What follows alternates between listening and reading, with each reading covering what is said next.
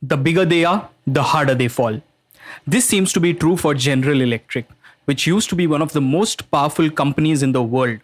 Sadly, it is now splitting up. The decision did not come as a shocker, even. General Electric has been struggling for quite some time now.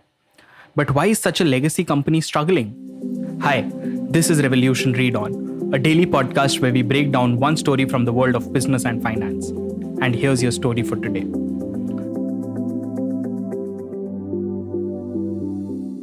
General Electric was founded in 1892 by Thomas Alva Edison, the inventor of the light bulb himself. The company started off to provide electricity and light bulbs to the American public at affordable prices. But the company soon began diversifying its product range. It invented the vacuum technology that helped create microwaves, an early X-ray machine, electric locomotive, and even the electric stove. It basically changed the way American and probably the entire world's households function. The company that started as a bulb manufacturer soon had an entertainment, an oil and gas, and a financial arm. This diversification took the company to a valuation of a whopping $600 billion during its peak in the early 2000s.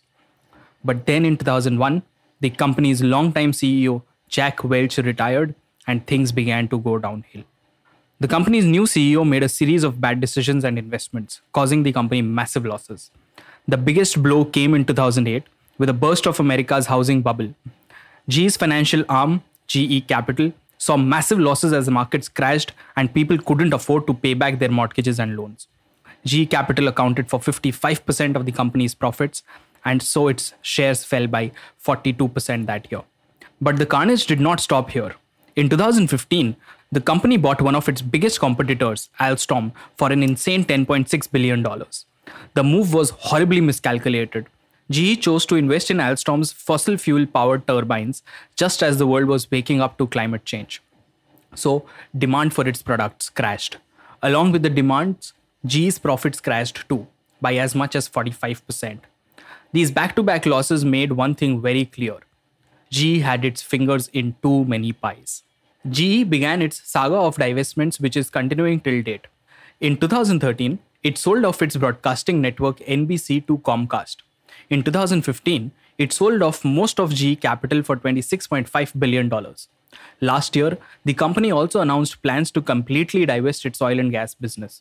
Due to dwindling profits, GE was also forced to cut down on dividend payouts.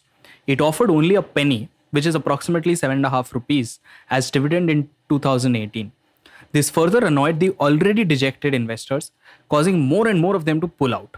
What was the result? The company, which had been one of the original 12 listed companies on the Dow Jones Index, was removed from the index in 2018.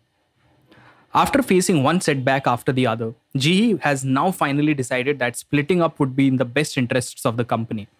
The split will allow each company to focus on its individual sector, improve capital allocation, and provide more flexibility in terms of decision making. So, in 2023, GE Healthcare will spin off from the company. The company manufactures MRIs and other hospital equipment. GE will own 19.9% stake in that company. GE will also merge its power unit and renewable energy business, which will spin off from the company in 2024, leaving GE only with the aviation business. The move has clearly excited investors. GE stocks have rallied 15% on this news. The move has also spurred a long-running debate about what is the best structure for a manufacturing company. Should it focus on a single sector or choose to diversify and grow its customer base? Above all, will this change in strategy work out for General Electric? Only time will tell. And that's your story for today. Make sure to subscribe to this podcast and not miss out on your daily story from the world of finance. Thanks for listening in. Until next time, read on.